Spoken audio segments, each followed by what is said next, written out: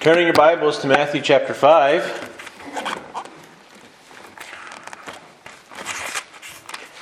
We've been going through the Sermon on the Mount, and for the last few weeks we've been going through some practical teachings that Jesus has been bringing to us, not changing the law per se, but showing us the Spirit of God through these examples in Old Testament law, and piggybacking on how they've been misused in the culture of his day, and as we've seen, are currently still being misused in our own culture. And in Matthew chapter 5, we come to another section where he teaches us from the Old Testament law.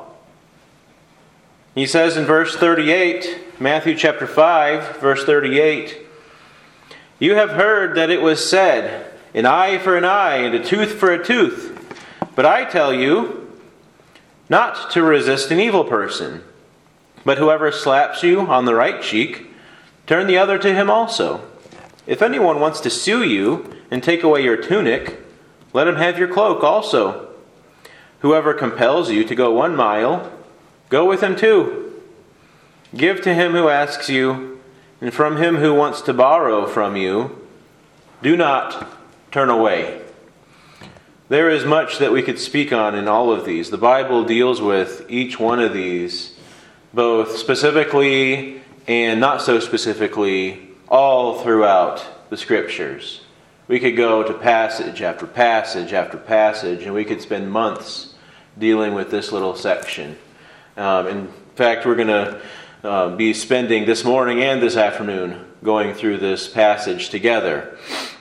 But here he is quoting the Old Testament again. An eye for an eye, a tooth for a tooth. And we're going to get to that. We're going to look into the Old Testament passage where this is found. Well, here, in general, to highlight these, Jesus is giving us various categories where we should be revolutionary. We should be radically different than the world around us. In fact, the Old Testament law that he's piggybacking off of was actually a pretty revolutionary law for the day. And Jesus is revolutionizing this law, digging down into the true heart of God. So he gives us some very basic case studies and teaches us that in our spirit, as we approach these things, if we are not being supernaturally driven, then we are not filled with the mind and the Spirit of Christ. If we approach these different subjects the same way as our unsaved neighbor, in the spirit of social wisdom, then we do not have the mind of Christ, as we might suppose, simply because we follow all the other rules in the Scriptures. But these are difficult to follow if we have not been supernaturally transformed inside of us, given a new mind, given a new spirit by God. So he gives us some categories. One, he opens it up by saying, don't resist the evil person. An evil person comes against you in some way. Don't resist him. And he gives some categories under here. One who would insult, defame, or dishonor you. Don't resist him. When somebody comes against you to sue you, to take what is yours, using lawful means, however, doing it from a spirit of bitterness, hatred, anger, persecution, don't resist him. And then he also deals with resisting generosity or service, dealing with forced labor, or dealing with the beggar, or dealing with the borrower. Don't resist generosity. Don't resist hospitality. Don't resist service, even to those who would take advantage of you. This is not easy, for a carnal mind to comprehend. And before we dive into these categories, we must first see the things that Jesus is confronting in the Old Testament law. If you would, turn with me to Exodus chapter 21.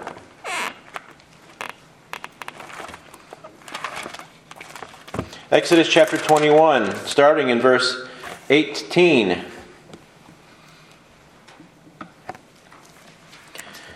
Exodus 21, starting in verse 18. I'm going to read a few verses here. If men contend with each other, and one strikes the other with a stone or with his fist, and he does not die, but is confined to his bed, if he rises again and walks about outside with his staff, then he who struck him shall be acquitted. He shall only pay for the loss of his time, and shall provide for him to be thoroughly healed. And if a man beats his male or female servant with a rod so that he dies under his hand, he shall surely be punished. Notwithstanding, if he remains alive a day or two, he shall not be punished, for he is his property.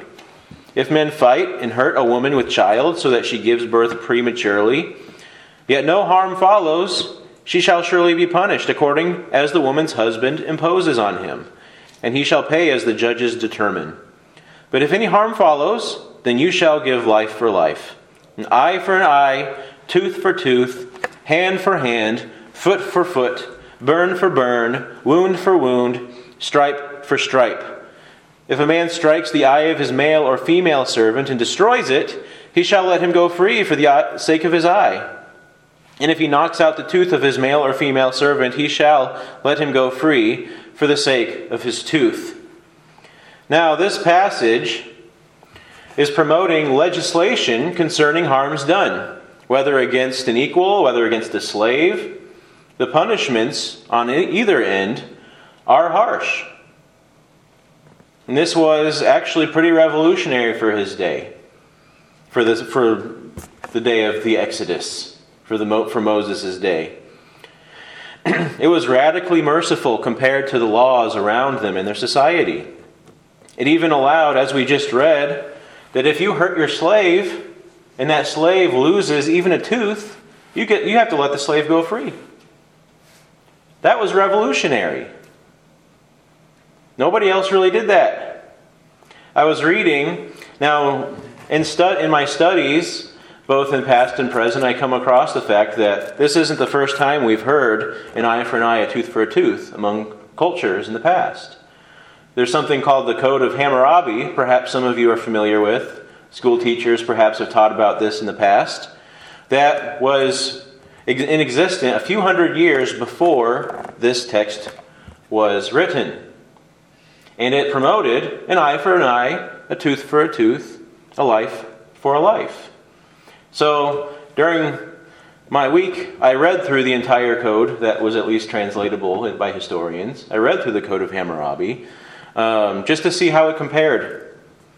And the Code of Hammurabi, while it itself was revolutionary for its day, it was not as revolutionary as this.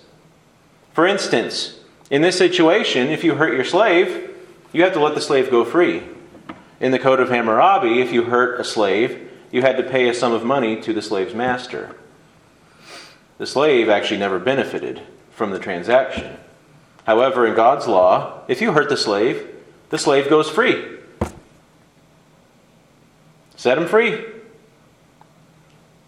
And here we also see that if you harm a woman so that the unborn child is harmed, there was something about that in the Code of Hammurabi as well. But again, it was simply you paid money.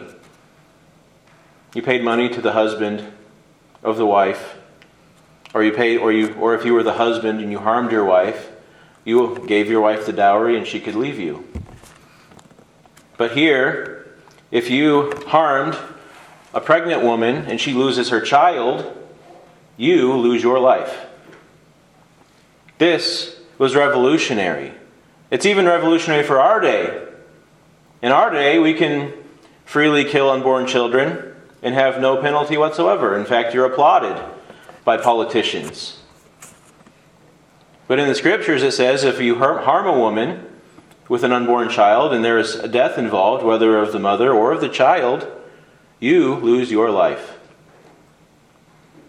you are put to death. This was unheard of in this day. And like I said, it's even unheard of in our day. If a president imposed a law about this, that if you abort a child, you're put to death, how do you think our society would react to that? Unfair! Women's rights! That's just a lump of cells. They have no human rights. Not until they're born. Not until they're 36 weeks. Not until whatever. Revolutionary. Even for today. And this is given thousands of years ago. But yet it shows us, even for an infant, life for a life. Life for a life. Leviticus chapter 24, if you want to hop over there. This is another place where we find this. Leviticus chapter 24.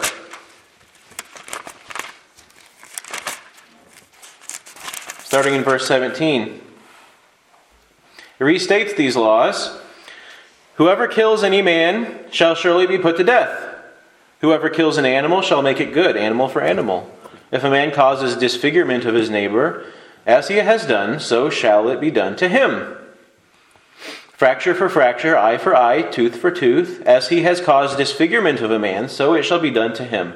And whoever kills an animal shall restore it, but whoever kills a man shall be put to death. And you shall have the same law for the stranger, and for one from your own country, for I am the Lord your God. So even if somebody comes into your land from a foreign country, if you kill that person, you deserve death. If they kill somebody in your land, they are responsible for the punishments of the law of this land. In Deuteronomy chapter 19, if you want to look there, we also see this here. This is probably the most stated law that Jesus is dealing with. Deuteronomy chapter 19. There's not a whole lot of wiggle room. It's talked about quite a bit in the Old Testament. Deuteronomy 19, 16 to 21 says, if a false witness rises against any man to testify against him of wrongdoing, then both men in the controversy shall stand before the Lord, before the priests and the judges who serve in those days, and the judges shall make careful inquiry.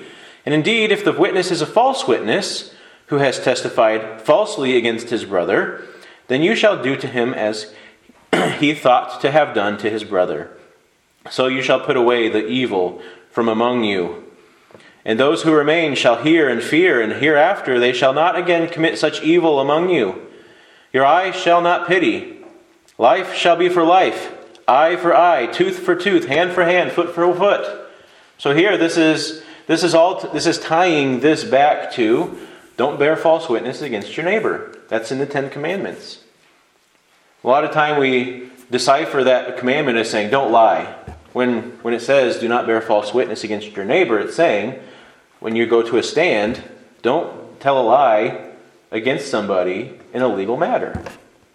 And he's telling us, okay, let's take that and discern a punishment for this. If you witness falsely against somebody, you tell a lie, perhaps somebody hires you to get on the stand to witness against somebody, to say, I saw him do this. I saw them kill so-and-so. They deserve death. I saw it happen. But then the judges determine, no, you're a false witness. You're telling a lie. Then what happens to that false witness?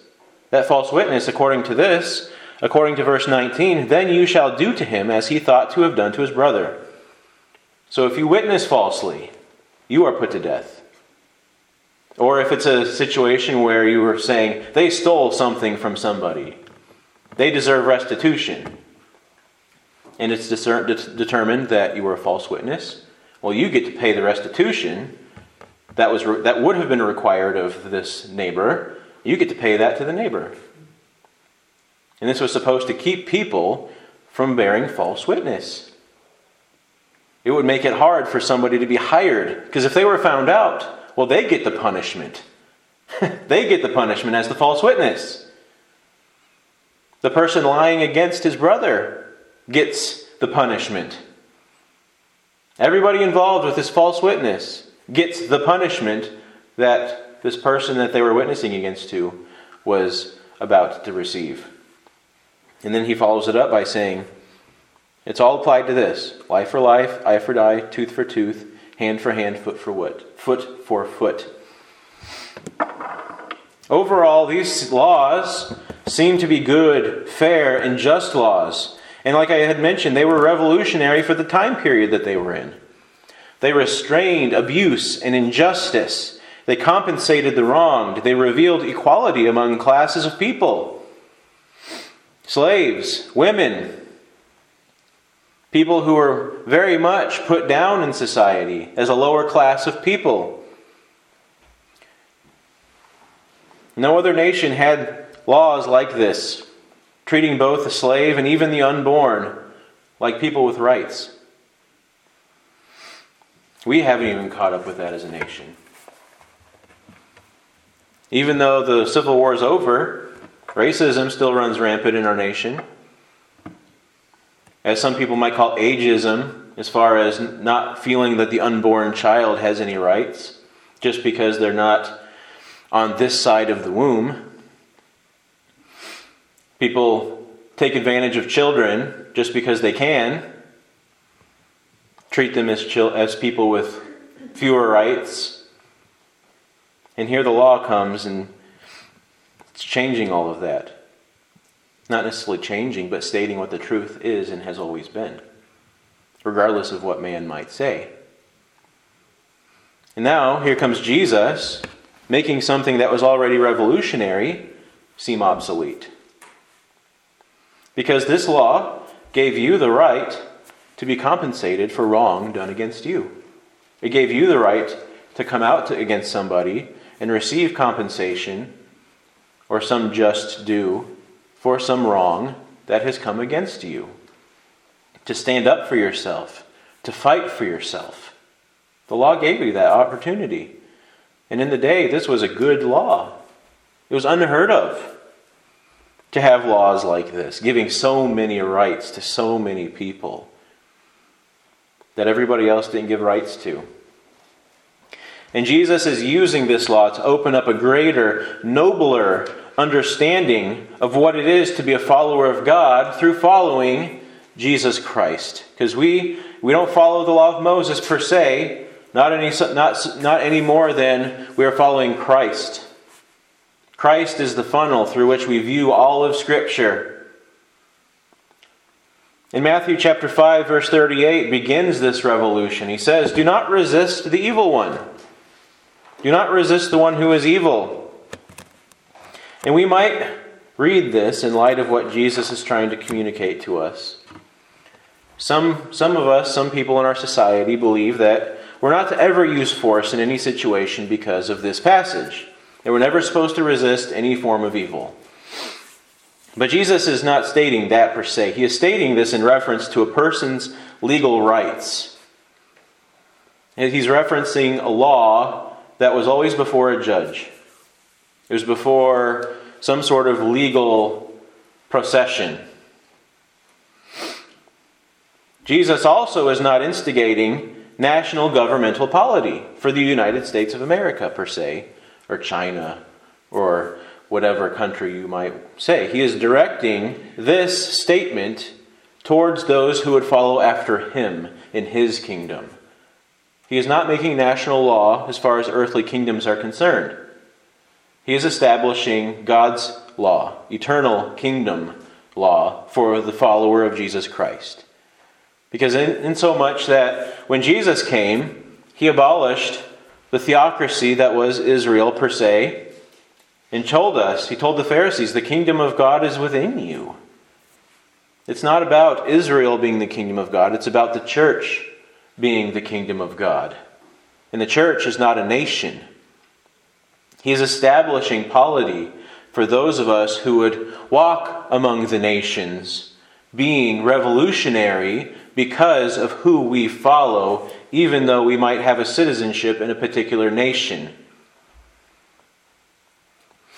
In this category, Jesus is calling for a revolution of mercy, meekness, and contentment among his followers.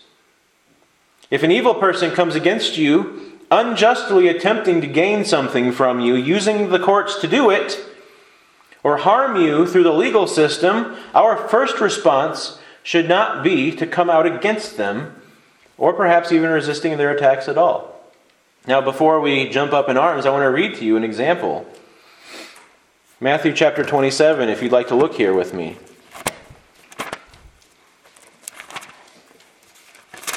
Matthew 27, because this teaching has foundations for why it exists. Our first inclination should not to say, Jesus, well, what about this situation? Our first inclination is, Jesus, I bow the knee to you, and I will do as you have spoken. And we need to see here, why is Jesus saying these things? Well, let's see an example here. Matthew chapter 27, starting in verse 11. Now Jesus stood before the governor, and the governor asked him, saying, Are you the king of the Jews?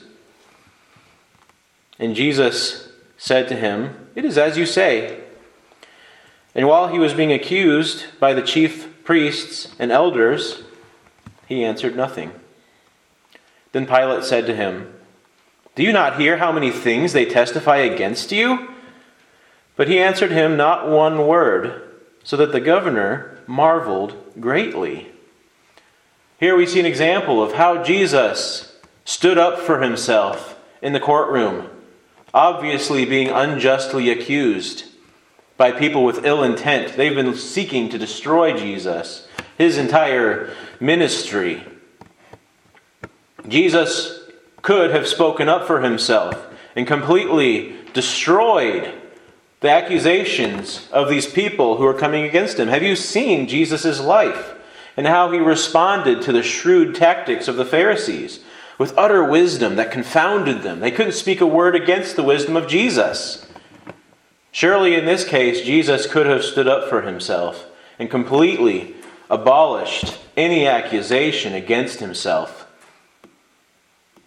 providing no shred of doubt that he was innocent.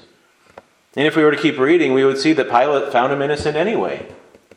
He thought that the accusations against him were ridiculous. Jesus didn't even have to say anything. And he didn't say anything. In fact, the Bible says that Jesus despised the shame that was placed upon him on the cross. Hebrews chapter 12 speaks of this. Hebrews chapter 12, starting in verse 1,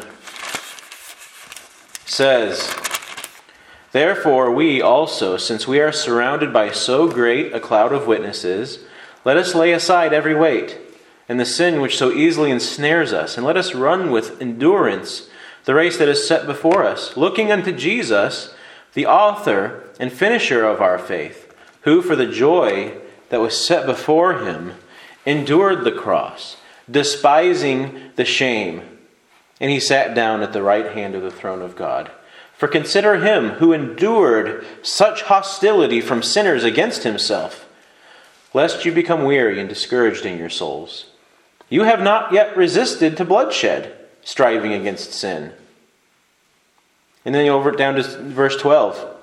Therefore strengthen the hands which hang down, and the feeble knees. Make straight paths for your feet, so that what is lame may not be dislocated, but rather healed. Pursue peace with all people, and holiness, without which no one will see the Lord. Looking carefully, lest anyone fall short of the grace of God, lest any root of bitterness, springing up, cause trouble, and by this many become defiled.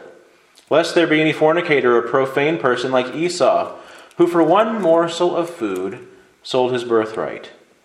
For you know that afterward, when he wanted to inherit the blessing, he was rejected, for he found no place for repentance, though he sought it diligently with tears. So here we have a juxtaposition of Jesus Christ and Esau.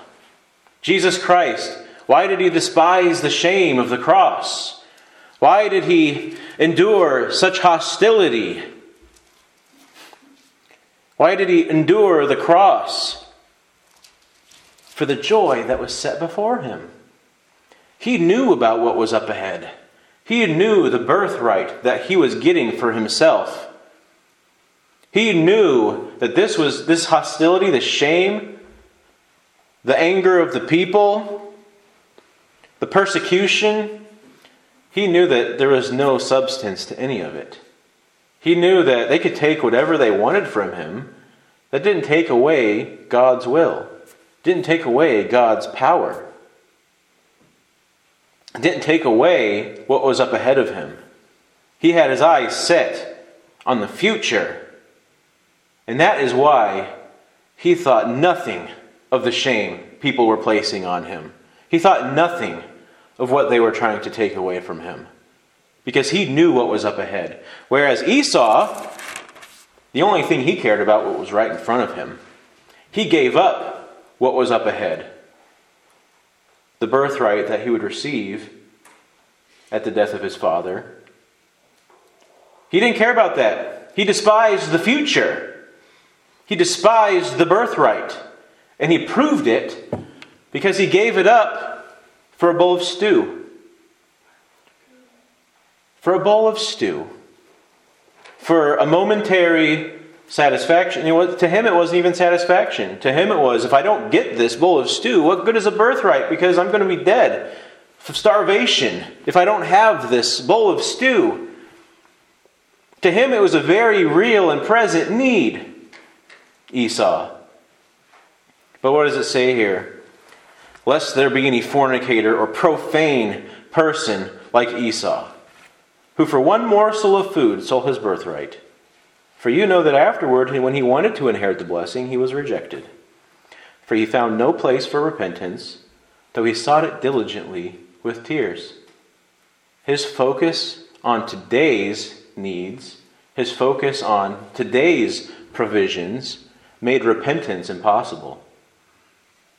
Because he was so sold to his earthly life. He was so sold, he was so given, so ensnared by what he felt he needed today, that he abandoned, he forfeited his future. This is the contrast that's being given here by the author of Hebrews. Jesus, he didn't stand up for himself in the courtroom when he could have, because he didn't care about today. He didn't care about today's provisions. He knew who was in control. He knew who the sovereign one was. He knew the will of God. He knew what was up ahead. He had no need to fight for himself, because the Lord would fight for him. The Lord's will would be done. Esau, on the contrary, he cared only for today. He cared only for the bank account. He cared only for the savings account. He cared only for what would fill his belly in that moment. He didn't care about the future, so he lost the inheritance. And if there's one among us who says, yes, I'm a believer, I prayed a prayer, but you're so consumed with what you have, you're so defeated if you lose something, you're ensnared like Esau, ensnared by the provisions of today and the anxiety of loss. And you're more like Esau than you are like Jesus. If this is me, am more like Esau than I am like Jesus. Jesus knew what was ahead, and he had little concern for what was happening to him on that day because he was so consumed with what was up ahead. Esau would rather have one more meal than to have his birthright that would give him and his family, his inheritance, meals for generations. But he would give that up for one moment, because of one moment of pain, because of one moment of suffering. He would give up generational blessing. A sure sign that we are not a follower of Christ is that we will sacrifice anything, spiritually speaking, for earthly sustenance and think next to nothing about eternity. And Paul also hammers this in 1 Timothy chapter 6. And this is the passage that Rich read earlier, but he didn't read the whole passage that we're going to look at. Let me start in 1 Timothy chapter 6, verse 6. Now godliness with contentment is great gain. For we brought nothing into this world, and it is certain we can carry nothing out. And having food and clothing, with these we shall be content. How many of you are content if everything that you owned was gone, except for the clothes on your body and the food in your cupboard? Would you be content with that? Really? Dwell on this week. But those who desire to be rich, to have excess, which we could talk all day about how our society has reconstructed us in our brains about what is excessive. We don't think that a cell phone is excessive, though it is. We think nothing about the fact that spending $200 a month on cable is excessive, but it is. Those who would desire to be rich fall into temptation and a snare, into which many foolish and harmful lusts, which drown men in destruction and perdition. Why do we desire to be rich? There are spiritual reasons why it is good to have an abundance. But the majority of humanity does not desire rich for noble reasons. The majority of humanity desires to be rich because of lusts and covetousness. Those who desire to be rich, what does it say about those people? Fall into temptation and a snare, a trap. The desire for gain and wealth is a trap. And into many foolish and harmful lusts. See, it starts with the desire to be rich. And then that desire produces lusts that perhaps were not even there to begin with. And these lusts drown men in destruction and perdition. They weigh us down. We want more. We want another thing. We want the next thing. We want extra. We want surplus. And we're drowned by this pursuit of more. It has been said by many different millionaires, famous millionaires, that it's so hard to have money because all you think about is where it's going and what it's doing and how to get more and how to use it better and how to invest it better. And you're just drowned in thinking about money. For the love of money, in verse 10, is the root of all kinds of evil, for which some have strayed from the faith in their greediness and pierced themselves through with many sorrows. Is it a sin to be rich?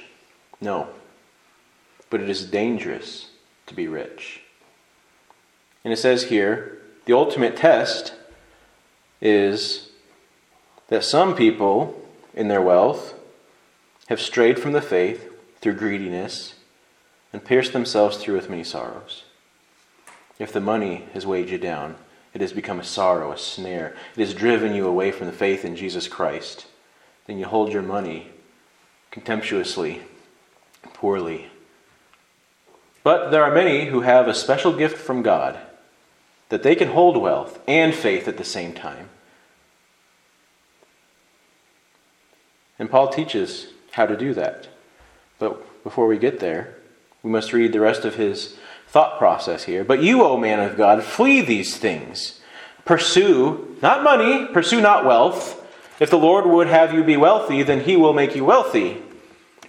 Rely on him, wait on the Lord, if that would be his will for you.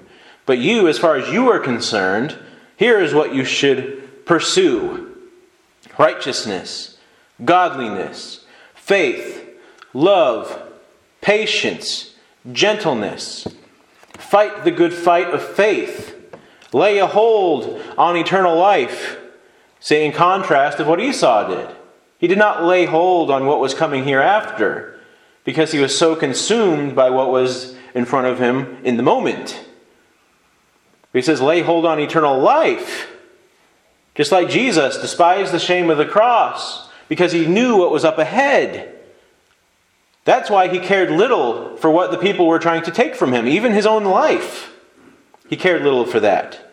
Fight the good fight of faith, lay hold on eternal life, to which you were also called and have confessed the good confession in the presence of many witnesses. And that is where Rich stopped. But look at verse 13. It ties this all together. I urge you in the sight of God, who gives life to all things, and before Christ Jesus, who witnessed what? The good confession before who? Pontius Pilate. Exactly what we were just talking about. He stood there before Pontius Pilate and spoke nothing to his own benefit. Therefore, thereby giving us a great confession that we should strive to lay hold on, to become people who fight not for our own things, for our own life even, because we care little for that. We care much for the eternal.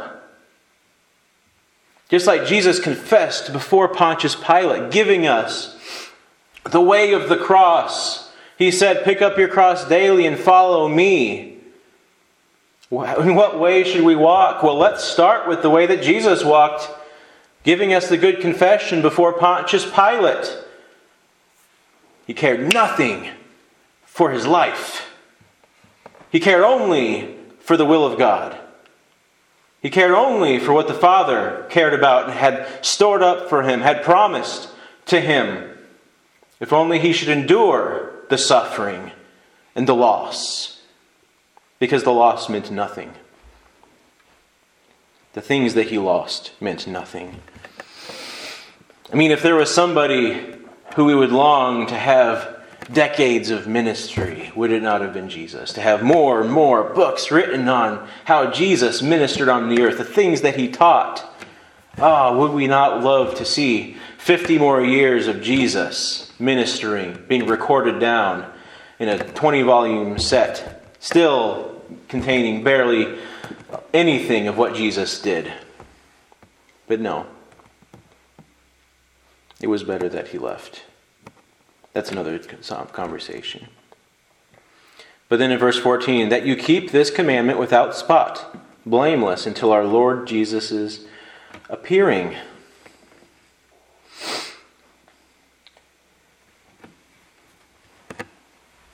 Look at John. John chapter 18.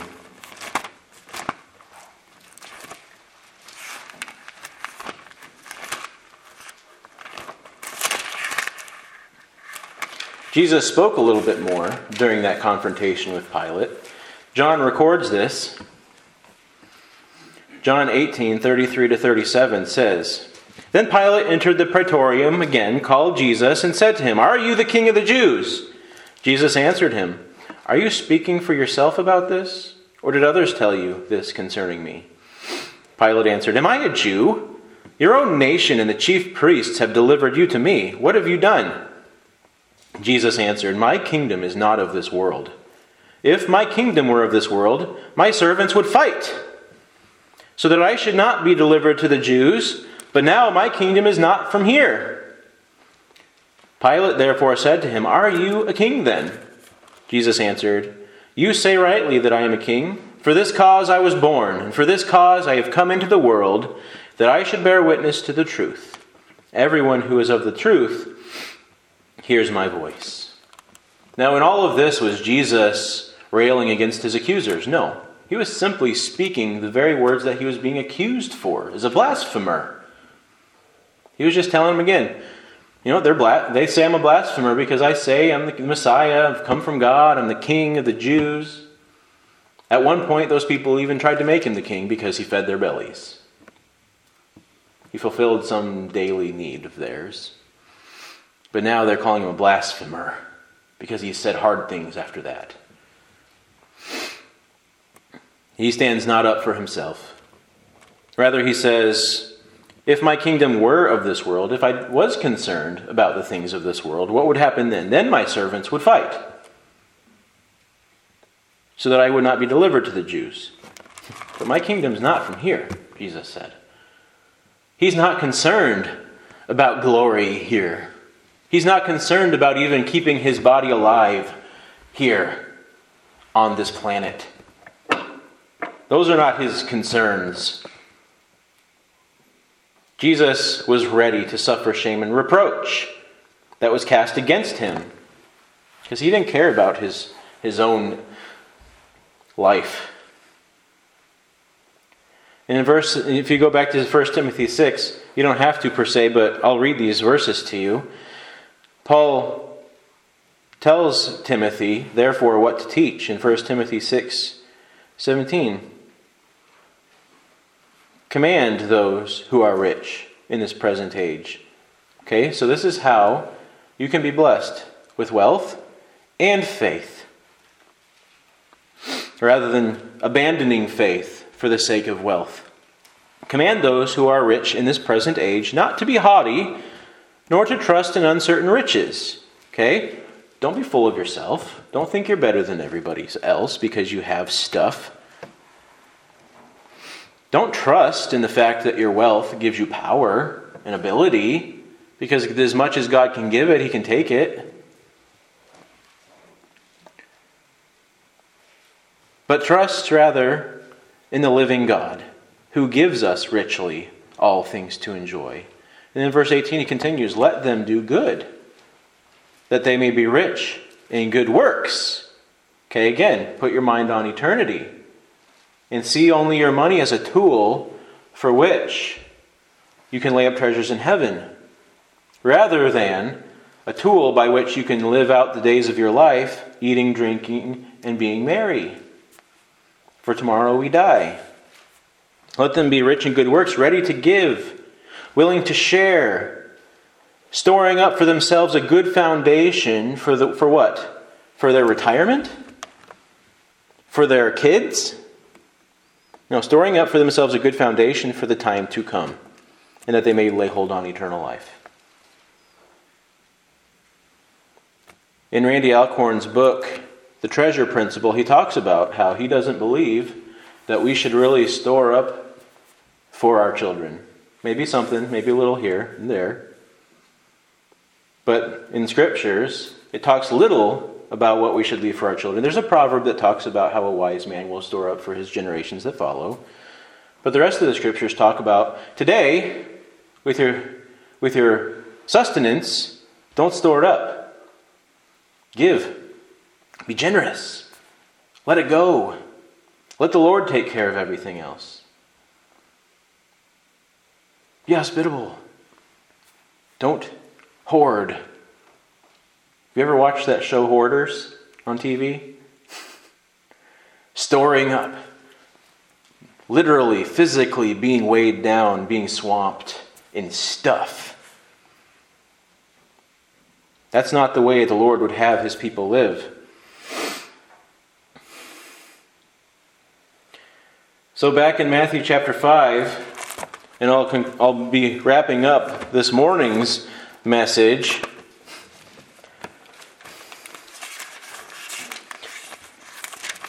Matthew chapter 5, back to verse 38 and 39. You have heard that it was said, an eye for an eye, a tooth for a tooth. But I tell you, do not resist an evil person. But whoever slaps you on the right cheek, turn the other to him also. Why should you, who are content with only the life to come, and you are content with just the basic necessities of this life, concern yourself with shame placed upon you by somebody else? Why should you concern yourself with the things other people are trying to take away from you? Why is that of any importance to you, if you are only really concerned about the life that is to come? What is it to you, who know what real life is all about, and who it is who holds your destiny? What is it to you that that a man take the whole world from you? That simply draws you nearer to God. In verse 40, if anyone wants to sue you and take away your tunic, let him have your cloak also. Let me back up. The slapping on your cheek, that was a backhanded slap. Even in today's culture, someone backhands you, it's a reproach to you. It's an offense to you. That's not the way that you knock somebody out in a fist fight. That's the way somebody insults you. That's the way somebody says, you are worthless. You are an idiot. How dare you? That's what you do with a backhanded slap. Most people in this culture were right-handed. So when he says, whoever slaps you on the right cheek, that's the right-handed person slapping you on the right cheek, that's the backhand.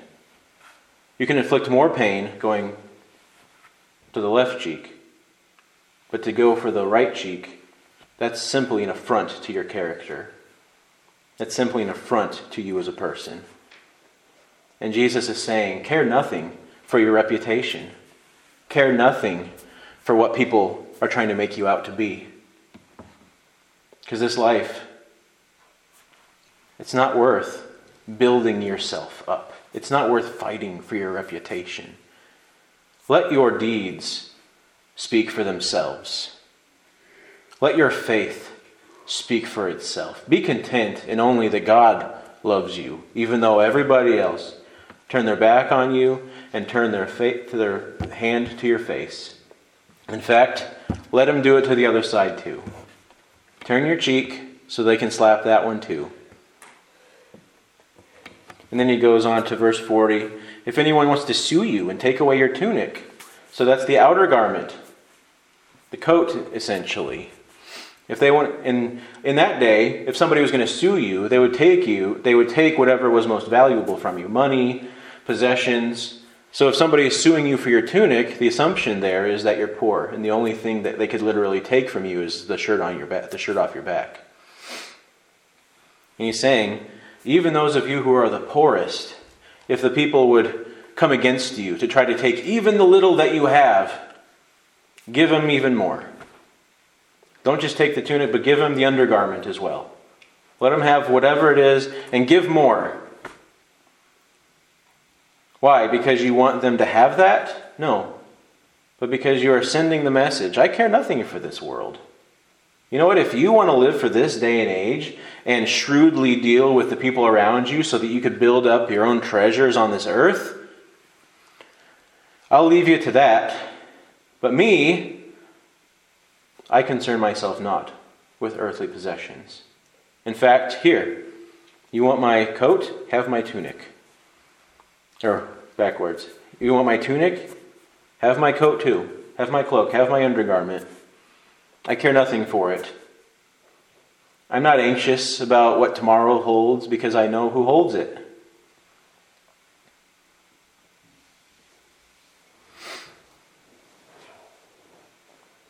And if the government, in verse 41, whoever compels you to go 1 mile, go with him 2. This is speaking of a day where a Roman soldier could command you, carry my armor for 1 mile.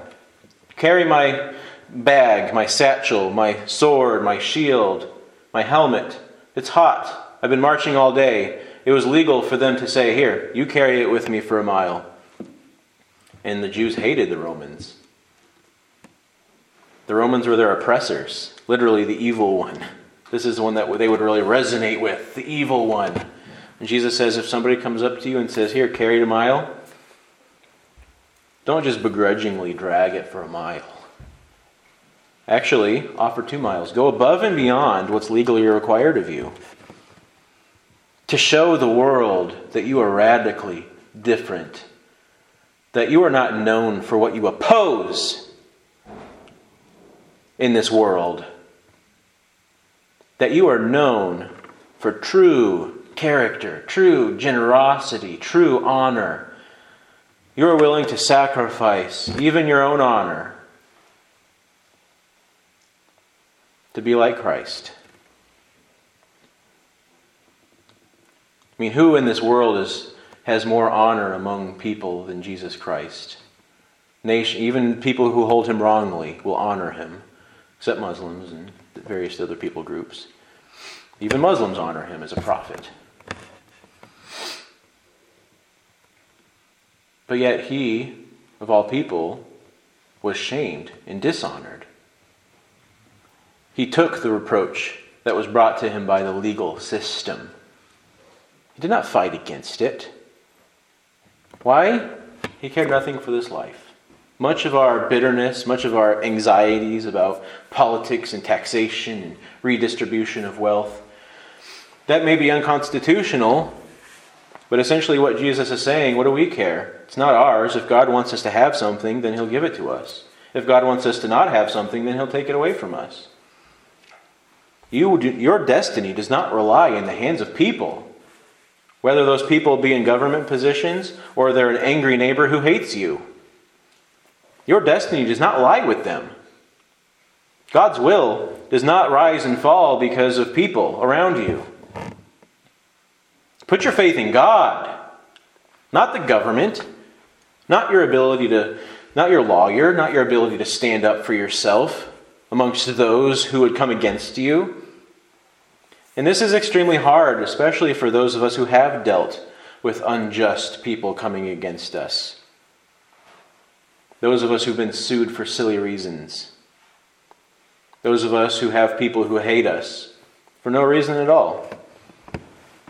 People you would expect to repent, to reconcile, to forgive, but yet they don't. We've all experienced that to some degree, and it's hard for us to... What do we do about that? Do we just keep taking it on? Do we keep bearing iniquity? We're going to talk more about that this afternoon. So I'm going to leave you with that cliffhanger, I suppose. Because our time is up and there's much more to speak. But if you take away anything from this, take away this.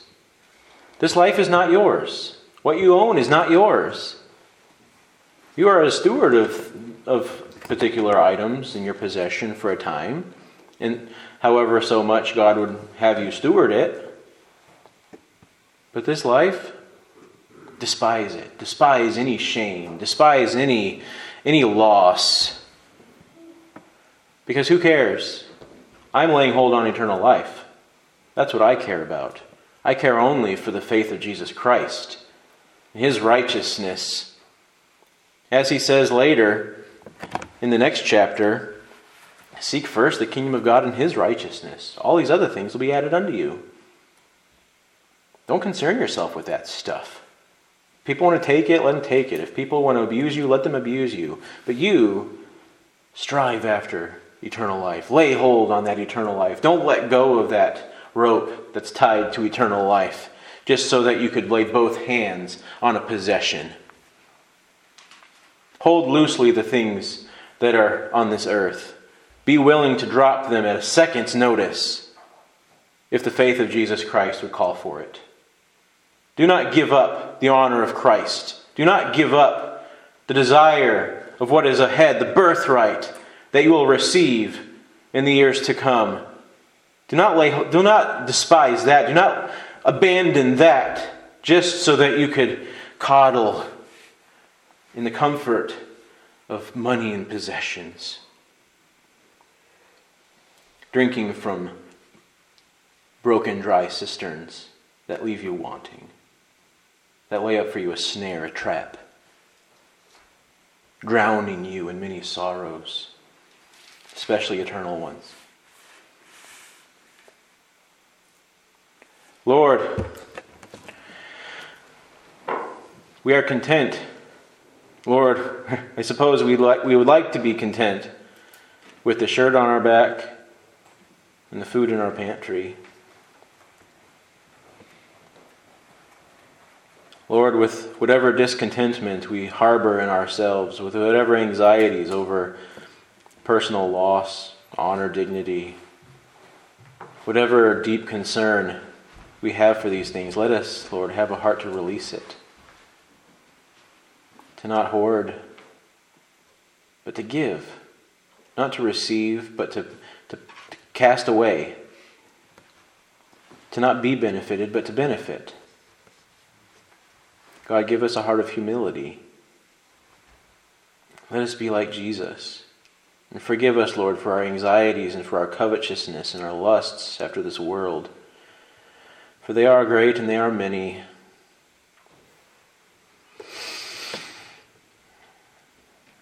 And let us lay hold on eternal life.